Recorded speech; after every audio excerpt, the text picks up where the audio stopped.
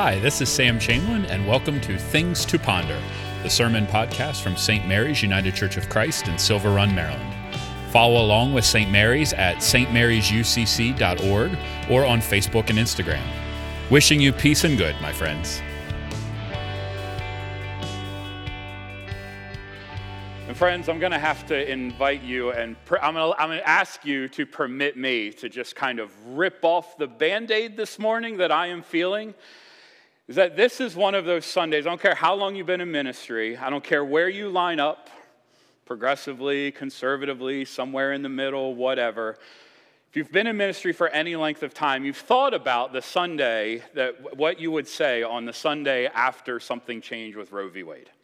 There, I said it. I needed to tear that Band-Aid off. And we are here. This is that Sunday, and I still don't exactly know what it is that I want to say. There's a couple reasons for that. Maybe next time we as a country make major unprecedented changes to the way we understand law and human rights, I might ask the country not to do it on a week when I'm preparing to go on vacation. I've got vacation brain as much as I've got anxiety brain, and my mind is filled brain. There's a lot going on upstairs here today, and I offer that to you in a moment of vulnerability. But here we are again, as a pastor and a congregation, and we as a country. Yet again, just weeks after we did Uvalde, now we are also in a situation that invites us to consider fundamental, foundational principles which touch up against the very core of our faith. Now, my prayer last night, sitting with these emotions and thinking about this morning, was no more or no less than saying to God, yet again, what exactly is it, God, that you expect me to do on this morning? What is it that you want from me? I still don't know. But here's what I do. Here's what I do know anyway. Whether you won this week or whether you lost this week, because that's how it's always framed, right? Our country and our world, once again, on this particular day, is set on edge. And it falls to us, the people of God, on our weekly celebration of the resurrection. Let us not forget why it is we gather. We come to celebrate the resurrection, do we not? Falls to us yet again to consider our times in light of the gospel. So if you came to hear me talk the other side out of their position, I'm afraid I have very little to offer you today. That is not my point. Frankly, this morning I am filled with anxiety, and there's a lot of Jonah inside of me. I'd like nothing more than to get on the next ship and head to Tarshish. I don't even know where that is. I just know it's a long way from here. I pray that you hear that in the spirit in which it is intended. But underneath all of that anxiety, I also feel a great deal of compassion. Compassion, which, to break it down into its root, means to suffer with. I feel very much filled with suffering, not mine, but everyone's. I am suffering alongside of and with us all as a country as we try to figure out in the world, what do we do now? That is what I come to this pulpit with this morning. But like Jonah, I'd like to avoid being swallowed by a whale, and so I probably have some responsibility to say something, yes? And so I wanted to speak to a church, a congregation, that is increasingly forced. Maybe that's not the right word. Maybe the right word is called. I'm not sure yet. We might be called. We might be forced. I don't know. But we are constantly in the position of having to answer for national and global realities, yes? Now, congregations across the nation were founded on the notion of a global gospel. Yes, we believe that Jesus' story impacts everyone, but that gospel it was global, yes, but it was also very, very local. And so we simply tried to live out the gospel message of Jesus Christ in a local reality.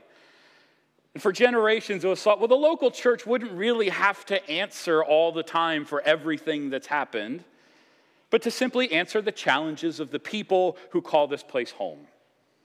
With a couple of exceptions, it's always kind of been easy to ignore big issues when the other is geographically, historically, ideologically separated from us. So for instance, we never had to really deal so much with our neighbor. It was easy to talk about communism because it was all the way over there. This was always, friends, a privilege. that there are other religious bodies who are our neighbors, brothers, and sisters who have lived regularly with their rights, their status, etc., always on the ballot all the time. But to my mind, we've never really had the pressure of having to ask the kinds of questions that now repeatedly show up on our plate. And now they arrive with breakneck, anxiety-inducing speed. I don't know if they cause anxiety for you. I'm telling you, they do in my soul. Every big issue lands at our feet. And what's worse, we're so used to clear moral and ethical lines that anytime moral complexity is introduced, we've come to believe that that complexity means some kind of waffling. It means that now we're questioning our faith in some way. Except, friends, that this moral complexity was always at the heart of our faith. Because when the issues come close to us, when we are faced with big questions like we're asking as a nation now, we discover that we were never really talking about ideas. We were always talking about people. People who will never succumb to such clear ethical and ideological lines. People who will always complicate our Sunday school narratives.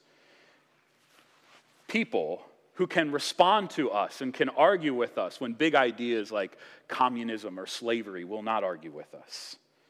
People with whom we share power and whom we are called to prioritize, and also with whom we share voting privileges. It's not that we've lost any kind of ethical clarity. It's that we've lost the capacity for understanding, for compassion with somebody who sees the world differently than we do. And so suddenly we as the church are called to do incredibly hard work, lifelong formational work with the world screaming in our ears. So what are we supposed to do? We who are exhausted, we who are beaten down, we, some of you right now who are looking at me going, do we have to talk about this because everyone is? I understand that feeling, I do.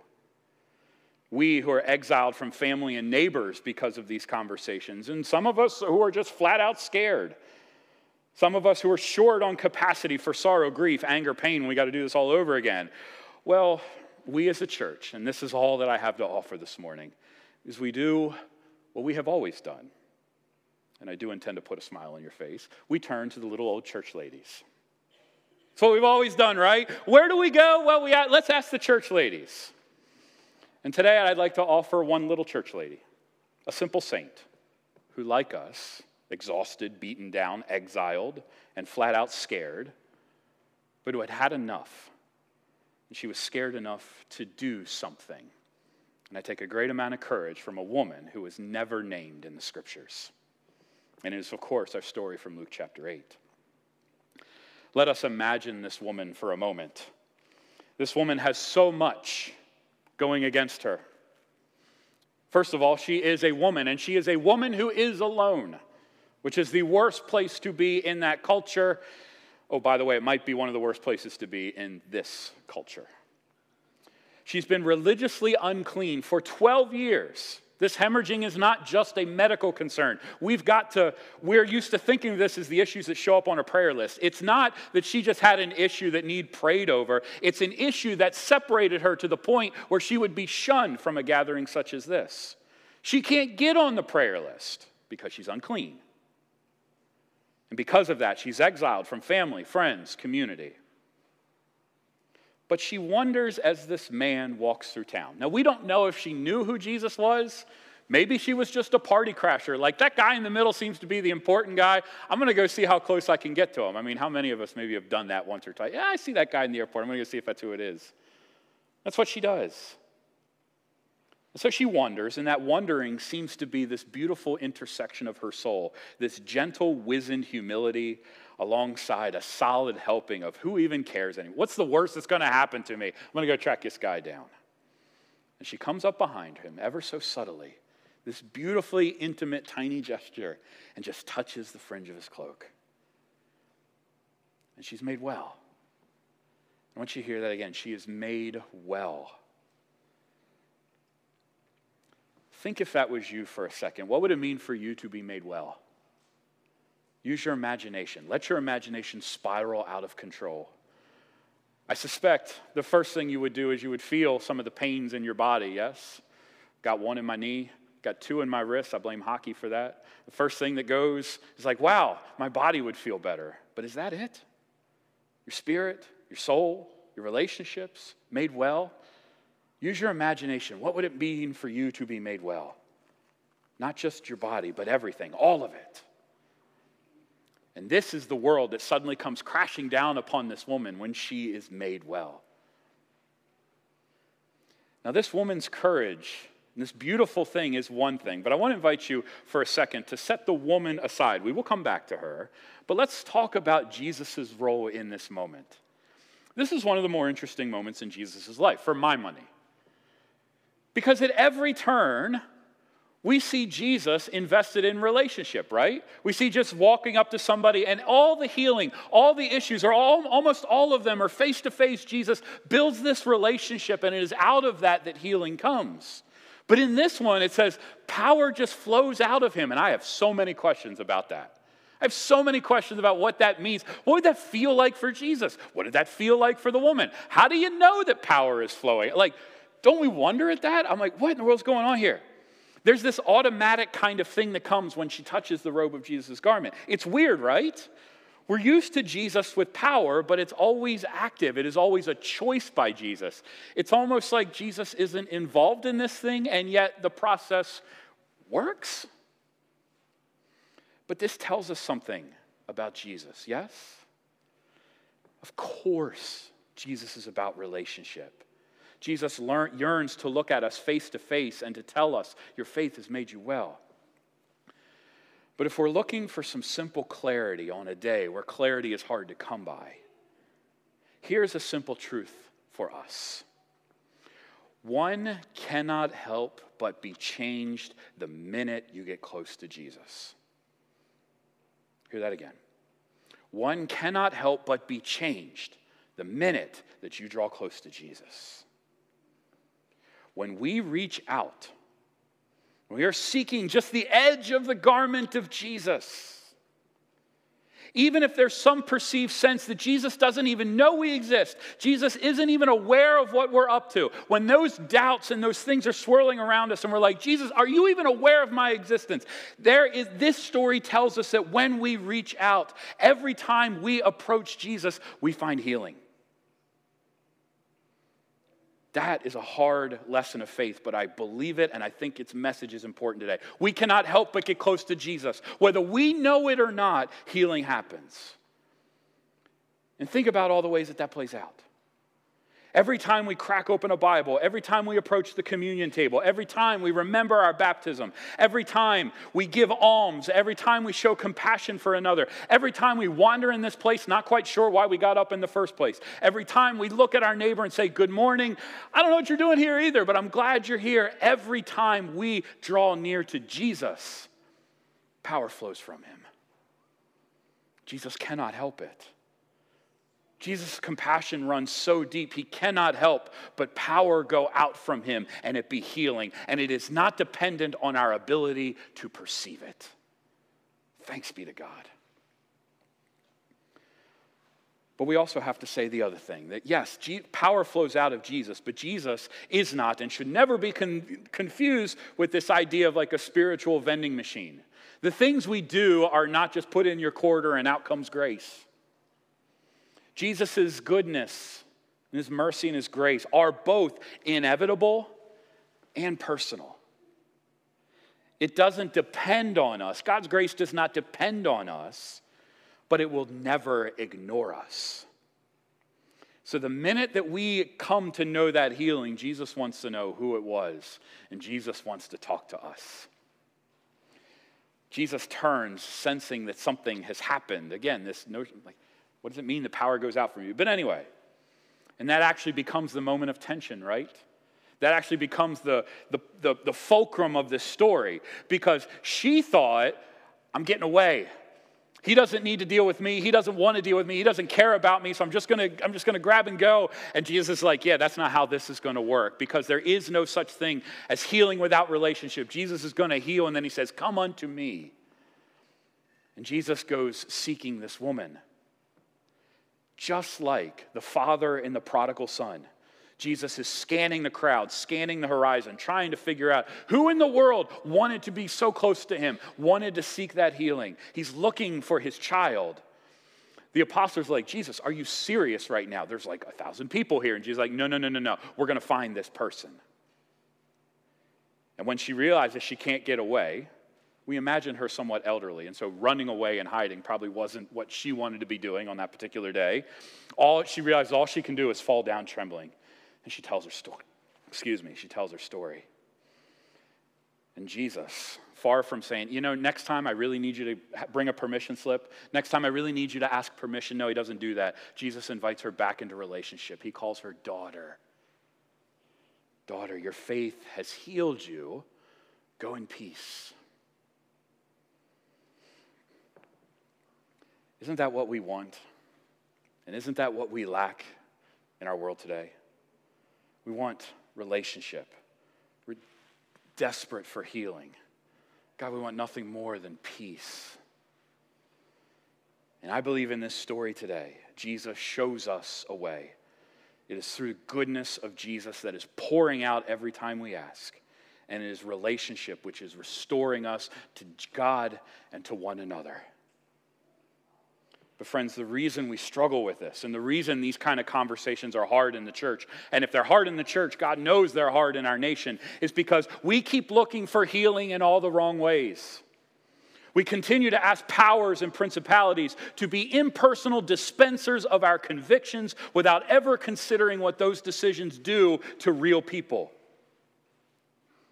Are we really that convinced that being right will set the world aright?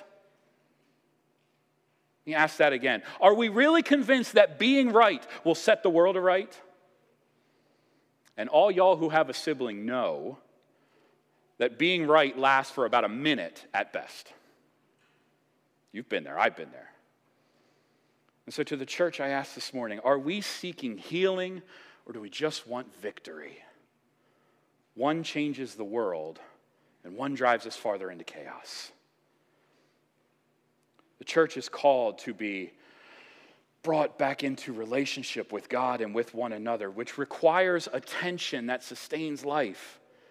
It's not about eliminating one side of some of these things. It's about saying that it's inside of this tension, these questions, this difficulty, where the solutions, where healing happens. It's not about being right, it's about getting it right, ensuring that our neighbors can know that love, healing, and restoration that this woman had the courage to go searching for. That's what the church is called to in this moment. That until we cultivate a curious heart for those who see it differently than us, until we cultivate a listening spirit that is willing to resist that impulse to speak back, until we cultivate compassion, to be willing to suffer with the other person before we speak, until we cultivate what Paul listed is the fruit of the Spirit: love, joy, peace, patience, kindness, goodness, faithfulness, gentleness, something else, and self-control. Almost had them all. Sunday school teachers will get after me later. Until we cultivate that, we're poorly positioned to offer anything of value to a world spinning faster and more chaotically. But as always, it's the little church lady that offers hope. Jesus will be good to us, and he will restore us one to another. So friends, the days ahead are not going to be easier. Every time we think we've come to all right, this is the issue, wait a week. And I laugh so I don't cry about that. And friends, let me tell you that we, here at St. Mary's, will not solve the issues. And it seems unlikely that we will win any of our neighbors with mere words. Yes, we are called to witness to bigger issues, but we will not solve them here. They're too big for us, and we are too fuzzy-headed in our world to respond with any kind of clarity. We're unpracticed in the art of compassion. What Jesus would say, love your enemies as yourself. We are unpracticed in this. Not because we failed, but because it's the culture in which we live and breathe and move. And let's be honest, some of us are just too scared to move at all. That's me. And maybe all of that will loosen up in time. But if we are to do anything, the church needs to be brazenly, naively, hopefully willing to reach out to touch the cloak of Jesus in these times. Not to fix another person, but to see to it that we are healed. to allow ourselves to be brought back into relationship with God, to allow ourselves to be brought back into relationship with one another, to reestablish this tension between differing views that enables us to find a way forward, and then to offer some healing and compassion across lines, across divisions, but always informed by a faith that says that God is going to be eternally good to us, who invites us to draw near to him. He says, draw near to me and I will draw near to you. We have it in our promises. And so friends, that's where I'm left today. How are we going to do this? I don't know where we're going to land. Shoot, I'm still figuring out where in the world we are. It can feel like a whole bunch of landmines when you're walking around not sure who's where and what they think and how they'll respond. That's a difficult place to be. But we can commit to being the church of Jesus Christ in some capacity. Uncomfortable at times, yes. Difficult at times, yes. But we can commit to being that kind of church that reaches out and holds on to Jesus before anything else. And in that, we can be an example that the world so desperately needs.